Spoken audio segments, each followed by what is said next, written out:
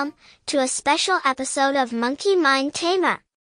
Today, we're going on an epic journey through the marvelous world of dopamine. Get ready to swing from the dopamine vines, conquer the dopamine-seeking phone traps, and unlock the secrets to taming our monkey minds.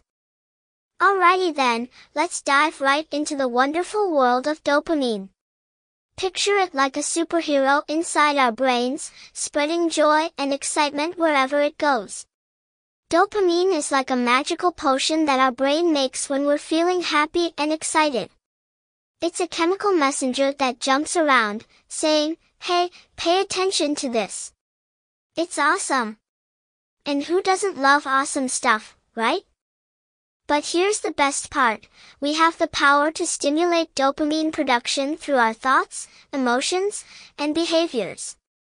It's like turning up the volume on a groovy jukebox of joy inside our heads. When we think positive thoughts, feel proud or accomplished, or do something fun, we're sending signals to our brain, saying, "Hey, give me some of that sweet dopamine goodness." And guess what?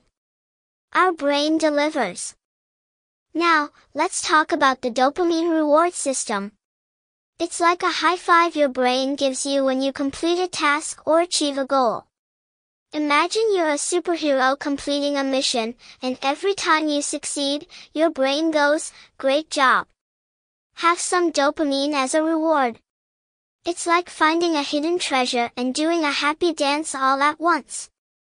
But hold on to your bananas, folks, because there's a sneaky villain lurking in the dopamine game. It's called the dopamine-seeking phone trap. You see, smartphones are like little dopamine vending machines.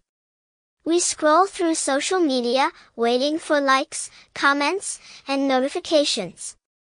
It's like a never-ending game of dopamine whack-a-mole. Here's the catch, my fellow monkey tamers. When we rely too much on our phones for that dopamine hit, it can become unhealthy. It's like eating a whole bag of candy instead of savoring a piece. Sure, that first candy is tasty, but too much can make your tummy ache.